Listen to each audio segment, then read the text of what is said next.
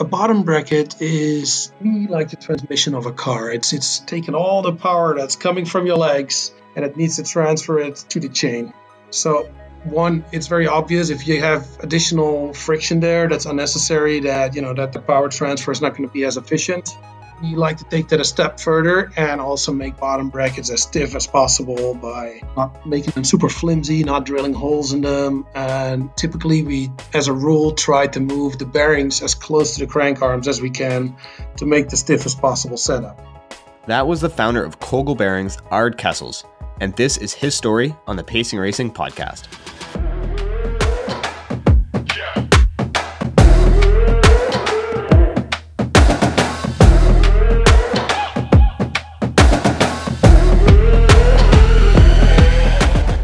All right, good morning, good afternoon, good evening. Welcome back and welcome to the first-time listeners.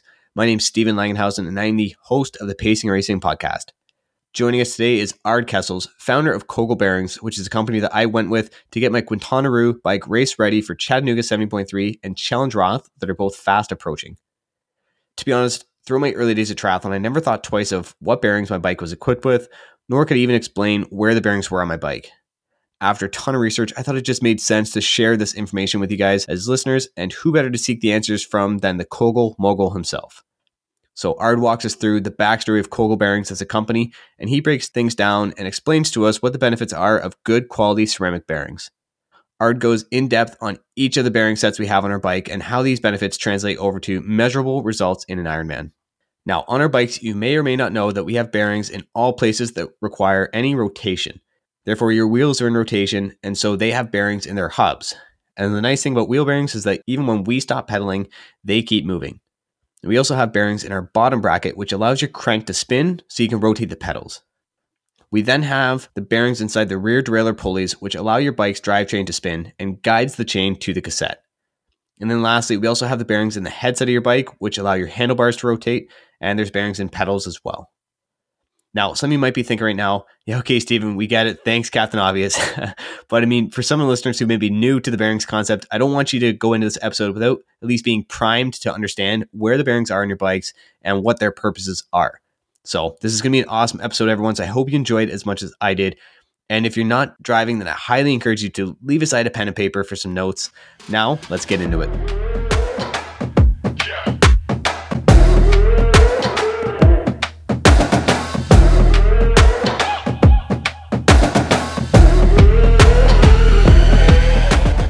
The sponsor of today's podcast is brought to you by Quintana Roo Triathlon Bikes. I'm absolutely ecstatic and humbled to be working alongside Quintana Roo as they have the best lineup of triathlon bikes and products out there on the market. And to be riding a Quintana Roo bike is honestly a dream come true.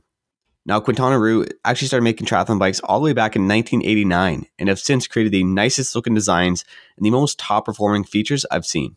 And after a ton of research, I went with the PR5, seeing as I'll be doing my first full distance triathlon at Challenge Roth this summer. So I want to make sure I was equipped with the best bike and the best gear. And I can't wait to show this bike off. So currently right now I'm working alongside JP at Brown Sports on a bike fit video, which is going to be awesome because for those who don't know about that shop, they sell and do bike fits on QR bikes all the time. So you can stay tuned for that by simply subscribing to the Pace Racing YouTube channel. And another reason I went with Quintana Roo bikes were that when you ride with QR, you essentially become family. Now, at any Ironman or USA Triathlon event that QR is attending, you can bring your QR bike to the booth and they'll do a free checkup and tune-up, which is super, super cool because it takes the worry out of your racing and traveling. The bike also comes with lifetime warranties, so when you look at the 2019 Kona bike list, you can see why they had over 120 Quintana Roo bikes there. They're absolutely a great brand to ride with, and the bikes are well suited for challenging courses like Kona. And another neat fact, when you order from Quintana Roo, all the bikes are pulled, painted, and built for each customer order that comes through the door. So much so that they fall within the NAFTA guidelines, and Canadian customers don't actually get hit with any duty on any QR products when they're shipped to Canada. So I think that's pretty neat if you're living here in Canada. I mean, as you can hear, of course, I'm a big fan of not only their bikes, but also their brand and service in general. So stay tuned because you'll be seeing lots of the PR5 across social media. So be sure to be subscribed to all platforms. And again, if you want to learn more about Quintana Roo, then of course you can simply find them by searching them on Facebook or Instagram by searching Quintana Roo, or head to www.quintanaroo.com. And again, Quintana Roo is spelt Quintanaroo. The second sponsor of today's show is 51 Speed Shop, and this is a company that is making huge headway in the triathlon industry. The key difference between 51 Speed Shop and their competitors is that they don't just take the fit first approach in their development, they are the fitters and are actually very well known for being some of the best fitters out there. And I truly think their products they design could be some of the best products out there when it comes to a blend of aerodynamics, comfort, and performance. So between 80 to 90% of the overall resistance affecting the rider comes from aerodynamic drag. Therefore, if we can reduce the drag, the rider can maintain a higher velocity for the same given efforts. And when we buy a triathlon bike, we're actually buying speed. Now, the tri-bike allows a rider to hold a position on the bike and attempt to decrease aerodynamic drag. However, that number one thing that impacts a rider's ability to increase their speed is not aerodynamics. In fact, it's comfort. Now, comfort is measured as our ability to sustain your position for the duration of your race. And if you're unable to hold your position because you're uncomfortable, then nothing else really matters. And that's why 51 Speed Shop has created a variety of aero bar extensions to meet the demands of all types of riders. For example, if you like your wrist in neutral positions with higher hand height when holding the bars, then you can look at the Ski Carbon Extensions, which is used by riders like Jake Birtwistle, Sam Appleton, and Jake Montgomery. Now, if you like neutral wrist with moderate hand height, then you can go with the FSM extensions like Heather Jackson or Tim Reed. Now, you also have the option of the Ultimate Carbon Extensions that offer high hand position while offering multiple rotational configurations, or you can even pair any of these extensions with the 51 Motorizer Aero Bar system for maximal aerodynamics and comfort. I'm personally a big fan of this brand and their extensions. I'll definitely be throwing a pair on my PR5. Now, which ones? You'll have to stay tuned to find out which ones we'll be putting on through our Bike Fit video. Now, to find out more about 51 Speed Shop, you can actually check them out on Instagram or Facebook by searching 51 Speed Shop, or you can simply check out all their products by going to their website at 51-speedshop.com. All right, so the Kogel mogul of Kogel bearings. Ard, what's going on, man? How's it going? All good. How are you? Good, man. I'm first off, I'm really excited and looking forward to this conversation. And I mean, first things first, though, it's always a question I like to ask anyone who started up a company of their own, and that's, how'd you choose a name for the business? Well, I'm from the Netherlands, and Kogel is the Dutch word for the balls that are in a ball bearing. So Beauty. that was close enough to home. Yeah, so I like that. And you know what, that explains, I guess, why you just got back from the Netherlands, right? So, whereabouts are you from Holland? Like, where's your family from? I grew up in a small town called Delft, which is just outside of Rotterdam. Okay, nice. Outside Rotterdam. Yeah. Awesome. Yeah, so you know what, I'm quite intrigued from what we talked about earlier before this podcast. You do a fair amount of traveling, right? And I always wonder how you manage to run a business with all the traveling. Like, what are some of those traveling tricks or like hacks that you use to operate a business while traveling across numerous locations? For me, it is all about using the technologies that are available nowadays. When I'm on the road, my most used app is Google Maps, and I was always wondering, like, how did salespeople even do this like 10 years ago, where there was no app where you could just punch in the name of a bike shop and it would tell you whether they're open or not, what their phone number is, and how to get there. So that's one of the things in the office. We're using video calls a lot, so good way to separate like short, hey, where is this kind of messages from your inbox, so that doesn't blow up at the end of the day. Yeah, that's using technology. That's it. No, I love it. And it's so funny you mentioned that about Google Maps. Like, honestly, I don't know how people traveled before Google Maps, right? Like it mind boggles me, but it's the way of the world now, I still learned to read a map, but once you have to hit like 7, 8 locations on a day, and you have to bring maps for all of that and navigate your way around Los Angeles, I have no idea how people did that. That's funny. No, good stuff, man. I mean, so let's talk about your background in cycling first. Like, what type of cycling were you involved in? And I guess how competitive did you get over the years? So I'm from the Netherlands originally, so I started cycling probably before I could walk. I have pictures that my mom took when I was a little baby where I was in the yard working on my bike. So it's something that's in our culture. Competitive cycling, I've started at the age of 16 with mountain bikes, and I did mostly mountain bike marathons, so like 70 to 100K distance. And I got pretty excited about that. I wasn't good enough to ever get the idea that there was a career for me there, but I always said if you put me in a starting box with 500 people, I expect to be at the finish with the first 30 if everything goes well. Yeah, amazing, eh? No, that's awesome.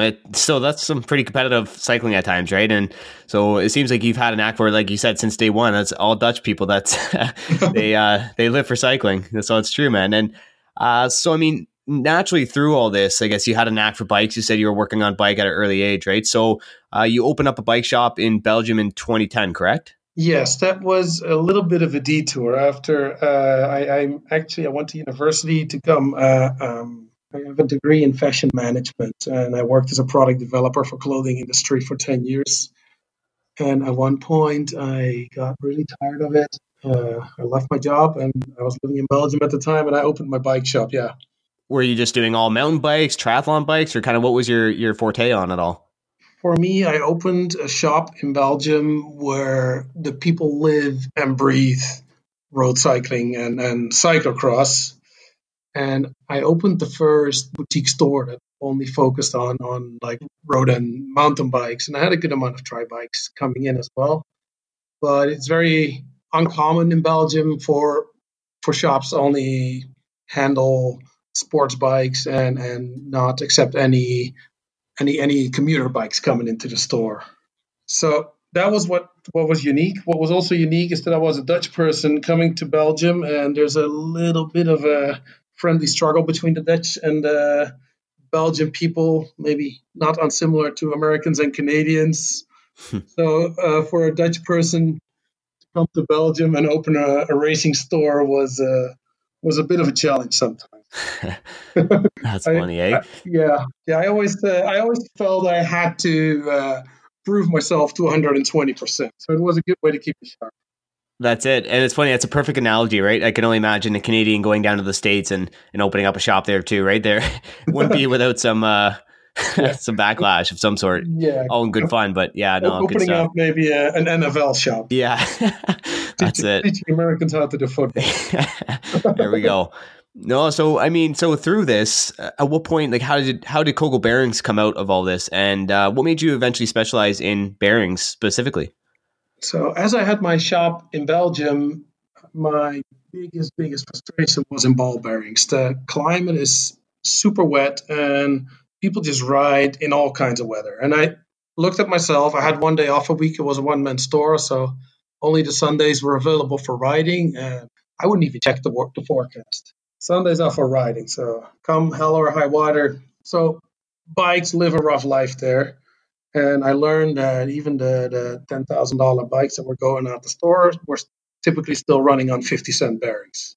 If customers ride those in the rain every week, 2 months later everything is rusted out. That was always my mistake, never the bike, because customers spent a lot of money and I sold it to them. So Right. Yeah. my frustration was in having to explain to these customers that they bought this top of the line Pinarello or whatever bike, and that after they had that, it still required upgrades.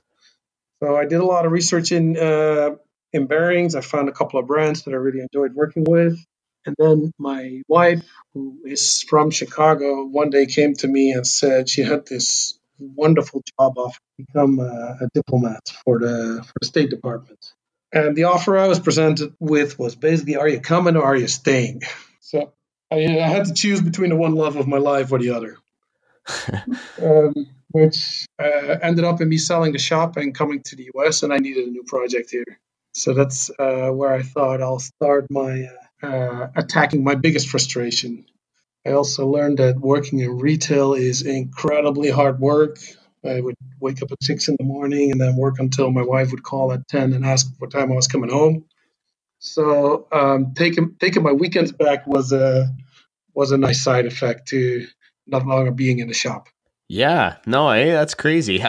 Those are such long hours, but it's so true, right? And you get caught up in it, and then you don't realize how far the day's gone, and it must have been definitely some hard labor. So I'm glad to see this has all kind of worked out for you, because now you've got a thriving business here, and most importantly, I guess I'm glad you're here with us to talk today about all things bearings, right? I think let's start off by talking about quality of bearings in general. Can you educate us on the quality of ceramic bearings versus cheap ceramics or steel bearings? Yeah, absolutely. The first thing I always want to remind people of is that bearings are at the heart of everything that goes around in circles in your bicycle. If they're in the middle of the wheels, if they are in your pedals, if they're in your bottom bracket, if they're in your derailleur, like all those are the things that you have to drive with your legs. So if you can make all those things a little bit more efficient or of a higher quality or last longer, those are all very important things to look at. So even though certain bearings are typically seen as an afterthought, most people spend more color of their bottle cages than they do about their bearings. If you think about it, they're a big part of how your bike performs. When it comes to good versus bad quality, you can think about the roundness of the balls is a very, very obvious one. A higher quality ball will be more precisely round, like more spherical than a low quality one. After that, you have to think about the races that these balls run on. They have to be polished just as smooth as the balls that are running on them. Otherwise, it's like running a race car on a bumpy road. So the whole thing needs to be optimized, and that's I think what we're trying to do with ceramic bearings. We've figured out that ceramic balls can be made much harder, much rounder than anything in steel, and it is a very long process to make these balls perfect, to make them as smooth and as round as we need it. If you keep that in mind, if somebody wants to make a cheap ceramic bearing and they think, oh, well, instead of 20 or 30 days, we can do that for 2 days.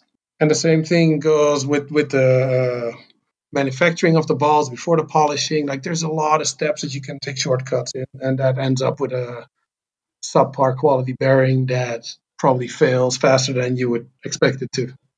So when you look at bearings in general, I guess for someone who wants to buy a set of bearings, is there any way of knowing if it's a cheaply made ceramic bearing versus a good quality, or is it really just going to be based in the price, right? Because you mentioned that the polishing for a good quality ceramic bearing takes weeks, whereas someone can make it a lot more cheaper and therefore like take less time. So is it a matter of like high grade is equivalent to high pricing, or like is there any way we can tell? It is very, very hard because, well, if you see a $2 ceramic bearing on eBay, then you know that's all the information you need. That's not a high quality Hmm. bearing. When it comes to price, um, I've seen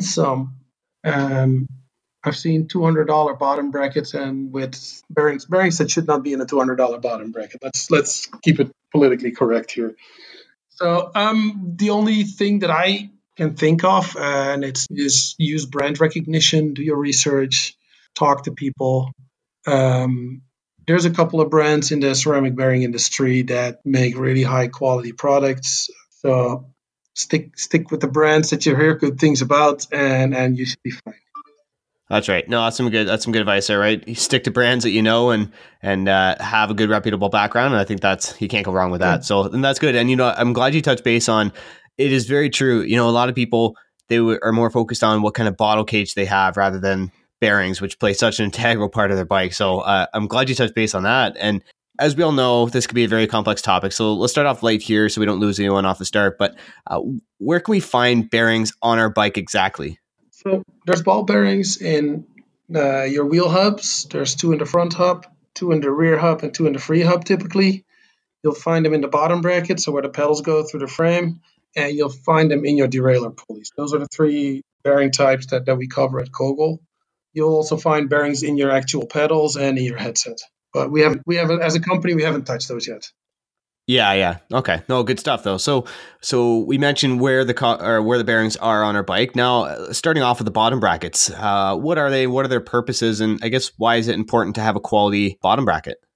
Well, a bottom bracket is really like the transmission of a car. It's taking all the power that's coming from your legs and it needs to transfer it to the chain. So one, it's very obvious if you have additional friction there that's unnecessary, that that the power transfer is not going to be as efficient. We like to take that a step further and also make bottom brackets as stiff as possible by not making them super flimsy, not drilling holes in them. And typically, we, as a rule, try to move the bearings as close to the crank arms as we can to make the stiffest possible setup. Perfect. Now, how long and this is always a good question because I don't think many people know this at all. Like, how often or how long will a bottom bracket last until you need to look at replacing one? Good question, and I wish I had a good answer for you, but it is 100% depending on your use and even on the sealing of the bearing, the quality of the bearing. But we, as a company, we have a 2-year replacement warranty. So basically, if the bearings from Kogel go bad in the first year, we will just replace them. We used to call it our very few question asked warranty. After the year, we want our customers to service the bearings, so just to clean them out, put new grease, put new seals. That extends the warranty for the second. 2 years for a ball bearing is a good lifespan in my head, but I also know that these numbers are the same benchmarks for a track bike that only rides on the velodrome or a cyclocross bike that gets power washed 3 times in a race. So it's very hard to say. We get the question a lot, like how many miles should I get out of this? And my answer is always, if you live in the desert, a lot. Yeah, a lot. If you live in the climate in Belgium that I described, and you do go out on every Sunday without checking the weather forecast, and your bearings are going to need a lot more service, but also the lifespan will be shorter. Perfect. No, so that's good to know, right? And I mean, I guess two small questions based off of that answer there. How do they know? How would someone know when it's time that they need to replace a bottom bracket? Right? Like, are they going to notice something mechanically? Are they going to notice it in speed loss or just grinding, or any ways of identifying if their bottom brackets needs to be Yeah. replaced? Yeah, very, very easy one for finding damage that you can do as a consumer is just pick it up and put your thumb on the outer race and your index finger on the inner race and just roll them back and forth in your fingers.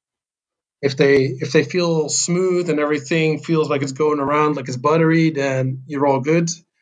If it somehow feels crunchy, there's two options. Either your bearing is somehow damaged on the inside or it's contaminated. So that can be sand, that can be water, maybe a little bit of rust on the inside. The thing that we always recommend is like when these bearings feel crunchy, service them, which is as simple as taking off the seals, using a degreaser to clean out everything that's on the inside, then put in a grease and seal them up again with new seals. Perfect. Awesome. No, that's good to know, right? And I mean, as we talk about some basic tips here and like maintenance for bearings, when bikes get dirty after ride, or say if for triathlon specific, I guess if they're riding on the road, it gets muddy, a lot of rain, that sort of thing. What are some things to be mindful of to get the longevity out of the bearings? Because I read it's not ideal for you to be power washing your bike. I would definitely not recommend that. Especially triathlon bikes are built to have the lowest friction. So best protection and lowest friction are sort of on the opposite side of the spectrum. So if you set up your bike for fast as possible, that almost automatically means that the bearings are not protected in the way that we would, which means that if you do power wash them, that it's very easy to spray water and dirt into the bearing. So I would say use a bucket with water and soap, dry your bike off as soon as you come home after a ride. If you got caught in the rain, it's like basic maintenance tricks. And every now and then, just check your bearings. Take off the crank, just spin it, feel if everything feels smooth. And if not, just do a service, which is a 15 minutes procedure. Perfect. No, awesome. That's good stuff. I think a lot of people just hearing that from you will kind of make people realize that should be a part of their, if they're going to be putting all these kilometers in, getting ready for the next Ironman out on the roads, they'll be hitting all types of weather conditions, right? So it's always good to keep up on the maintenance, to be proactive, to get that longevity out of their bottom bracket. So, Stephen, as I heard myself talking, I was like, wow, I wish my bike would get that wiped down after every. I completely understand. If you come home and you're all frozen up, the last thing you think about is like, at least try to have the self-control to do it after you come out of the shower. Yeah, no, exactly. No, good stuff. And so when we talk about bottom brackets here, does this translate to, like, say for an Ironman, for example, are there measurable watt savings, or what are we getting out of our bike when we choose to upgrade to like a Kogel bottom bracket versus, say, like a stock bottom bracket that comes on a bike that might not be high quality? Upgrading from a mediocre or bad quality bearing or a worn out bearing to a high quality bearing is always as a company, we specifically don't speak about exact watt savings because it's a very slippery slope. And the example I always use is I can make our current bearings have lower friction by taking off the seals. Also, that means that your bearings are completely unprotected, so you leave on your Ironman distance ride, and by the end of it, your bike will not be as fast as when you started. So, for this reason, we never try to what I call squeeze out the last zero point zero 0.02 watts, because we feel that the bike should be ridden and it should be at least be set for the distance, but more ideally it would be set for training, and then you can service your bearings maybe before you go to your race and have them all perfect there. Perfect. No, awesome. I love that. That's good. And now, cool. Let's switch it up a little bit and talk about the new Colossus oversized derailleur cage, which I actually have in my hand right now. One just showed up at my doorstep here just before this podcast, so I'm actually super pumped about that. But I like how this come about because prior to this release, you sold rear derailleur pulley wheels that would fit other rear derailleurs, but now this is quite a game changer, right? Absolutely, yeah, it is for us. When oversized pulleys hit the market, I always believed in the concept of reducing friction by what oversized pulleys do. Maybe for the people that are not so familiar with, is basically making sure that as your chain runs around the bend on a very small pulley, it has to make a very sharp turn, so every link has to bend quite far. Once you make the pulleys bigger, the chain has to deflect a lot less, and that result of that is to have less friction in your chain. So that will make eventually your bike faster. I've always believed in the concept ever since these products hit the scene. I think as early as 2010, they were used in the Tour de France by Fabian Cancellara and the Schlag brothers. The downside of it is that you would always need to change the cage, so the part of the derailleur that actually holds those pulleys, because you need to fit a bigger wheel in it. And the things that we saw in the market, that were all quite flexible, so it would always, it would make it suitable for riding on a smooth surface, but not necessarily for gravel bikes. And since our company has an off-road history, we always want to make sure that things are bomb-proof. So it took us a few years. We're not a company that jumps on the bandwagon for every new fad that comes to cycling. So I wanted to see, but by 2020, definitely oversized pulley cages are a product category. They're definitely no longer a fad. So it was a reason for us to jump on it and see, like, where can we improve this, and where can we make this in such a way that it doesn't discriminate between a triathlon, a road race, or a gravel bike. Right. So when it comes to designing a product like that, like a oversized rear derailleur cage like the Colossus, like how'd you figure out that right amount of stiffness while still maintaining that low drag profile, right? Like it seems to be quite a difficult piece to engineer. Like I'm holding it now. It's got the aerodynamics to it, but it also, yeah, it's like you mentioned, it's very stiff. So I think it's really top quality, but always curious how it's developed. Yeah, so this was definitely the most complicated engineering project that we've ever undertaken in the past. I have a history as a garment engineer that does not really translate to making technical drawings. So usually, what our design process is me drawing a bottom bracket cup and putting in the tolerances and the shapes and the size and sending it off to somebody to make the deck drawing. For bottom brackets, that's pretty easy. With this, like you say, it's a lot more complicated. So we actually hired an outside engineering company, and we worked on it with them. I set the benchmarks for them, like, hey, I want it to be this and I want it to be like that. And they went out first, designed the product. We decided that aluminum for our goals was a better product to be used, or a better material than carbon or plastic that you find in a lot of cages. Once we set those benchmarks, we could go back and test them to see if it did what we need. And after that, we had prototypes made. Perfect. Whether someone goes for the Colossus, where it comes with the derailleur cage, the pulley wheels already inside them, or they want to retrofit their current setup with the oversized pulley wheels, like how do they go about knowing what will fit their bike setup? It's as simple as knowing what type of derailleur you run, and on our website we'll guide you to what is the biggest pulley that we can fit on the stock cage, or if we have a solution to put it as an aftermarket cage, and that allows us to use much bigger pulleys. Perfect. So yeah, so essentially if someone wants help on that, they can easily go to the website and you guys guide them through it, or if they want to keep it nice and Yeah, easy, go with the Colossus. It already comes with the regular cage. It's perfect. So yeah. good. It's And Oh, I was about to say the cage is a little bit more complicated to install. I think anybody with an Allen wrench can install a different set of pulley wheels with the sizes that we can put on the stock cage. Usually, you can use your standard chain that you've been using before with the Colossus because the wheels are so much bigger. Like automatically, you're going to need a couple extra links in your chain, so that usually results in a new chain. no, that's good to know. All right. Now Kogel sells pulley wheel sets by, 12 teeth or 14 teeth. And, what do these numbers translate to? And how does a rider choose what's right for them? So in our current pulley collection, we basically took every derailleur on the market and tried to see what is the biggest pulley that we can fit in the cage as it is. And for the bottom pulley, that is usually restricted by the bottom of the cage. And for the top pulley, that's usually restricted by the amount of clearance between the cassette and the pulley wheel.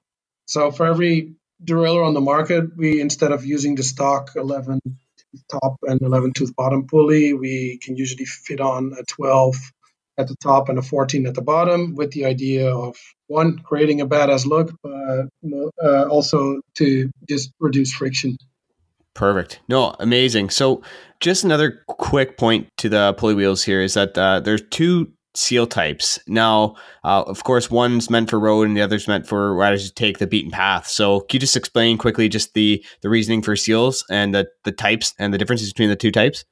Yeah, absolutely. With my background as a mountain bike racer in a very wet climate, it was from the beginning a given that I wanted to serve those two markets. So find find some roads that might not be ridden on by many people, and on the other hand, trying to find these elite athletes. With that in mind, we just developed the two seal types, and the easiest way to understand the difference is that our road seals are they're not fully open seals, but they're barely brushing the races. Like they're right on the border between the open and a closed bearing. And our cross seals are made with a double lip seal that catches some grease in between the lip, and then it has a bit more pressure on the races, just really to keep all the dirt out and the grease in. Perfect. Awesome. So that's good to know, right? It's, not so much that the consumer really needs to identify those specifics, but just to understand that there's road seals and there's different types of seals depending on what type of riding you'll have. But I'm sure, like you mentioned on the website there, you go over the differences between them and you guide people in the right direction if they have any questions. And I guess just to kind of jump onto that, before we move on to other topics, I sort of want to re-summarize everything we just spoke on in more of a visual manner here. So let's walk the listeners through a little scenario here and say that you had a brick and mortar Kogel bearing store shop there, and I was a customer coming in, perfect example here. I'm racing an Ironman coming up, and I want to upgrade my bike components, and don't know a whole lot about bottom brackets or rear derailleurs or things like that. So, how would we go about finding what's right for me as a customer looking for bearings? It depends a little bit on what you're looking for. For us, our business started in bottom brackets, and since that is a product where a lot of people have problems, that's the first thing I would look at, not necessarily from a friction or going faster idea, but really to be like, hey, make this rock solid so you can forget about it, because nobody wants to listen to a creaky bottom bracket for 100 miles in a race. Yeah. So that would be my first recommendation. After that, typically people upgrade their pulleys. That's also where a lot of the friction savings come from. And the last step would be to look at the wheel bearings. Perfect. And you know what? So that's actually my next topic I want to get into there. Talking about wheel bearings here, can you kind of tell us a little bit about that and how that all works and why it's such an important bearing in particular on the bike? Yeah.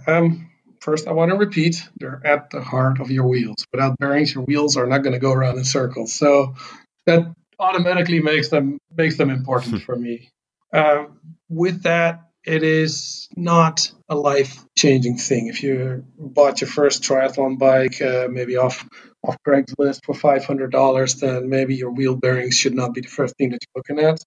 They're more like once you've bought some really nice wheels and you got your bike fit to put yourself really comfortable, and you've got your saddle and your handlebars all set up to be comfortable. You bought the ones that actually fit you.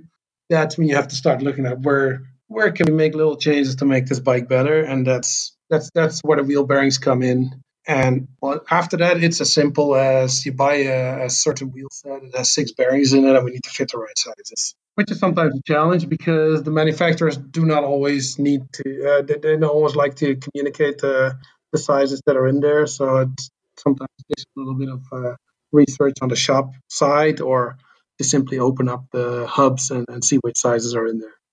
Awesome. No, that's good to know, right? And so again, much like the other bearings we spoke on there, like how can one know if their wheel bearing needs to be replaced, or is it just like the other ones, like bottom brackets, where there is no exact time frame of how long they should be replaced? It's all individual. Yeah, try and spin them with your finger and see if it's crunchy. Test is about as scientific as we can make it. And that's, by the way, that's just the way that I test my own bikes, my personal bike. So yeah, once something feels like it's not running smoothly, then either service them yourself or bring them into the shop, and they'll be able to tell you if that service made everything go back to new or if the bearings need to be replaced. Excellent. There we go. No, that's good. And then just to kind of summarize all of that there, and now if a listener wants to go out but can only buy one of the three, or want to start out by buying one of the three different bearing categories we spoke on today, would there be any recommendation on which of the three would translate to the best performance in an Ironman, or what's your thoughts on that? Yeah, like I said, for me, bottom bracket is the first thing I look at because that's the one that might cause a problem if it's not a good one. You can finish any race on a standard derailleur pulley, but it will be a bit faster on a nice one. So that would be my next step, and wheel bearings would be next. Excellent.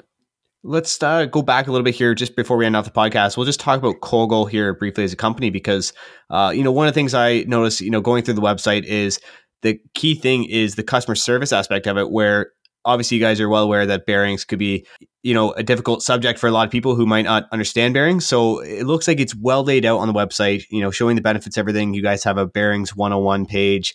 And then the main thing is if a customer has questions on setting up their bike, you guys just say, contact us with your information, and then you guys will guide them through it. Right. So I definitely find the customer service is pretty key there.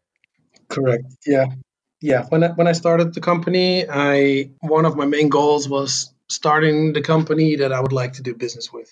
What's very nice with a company is if you have a question and you call them, that they actually pick up the phone. So we're very good at responding to emails within 24 hours and troubleshooting if they have a problem, and sometimes jumping on a quick video call to see what's going on.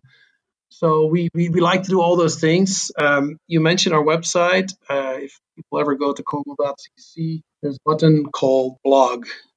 We try to answer every possible question that customers might have.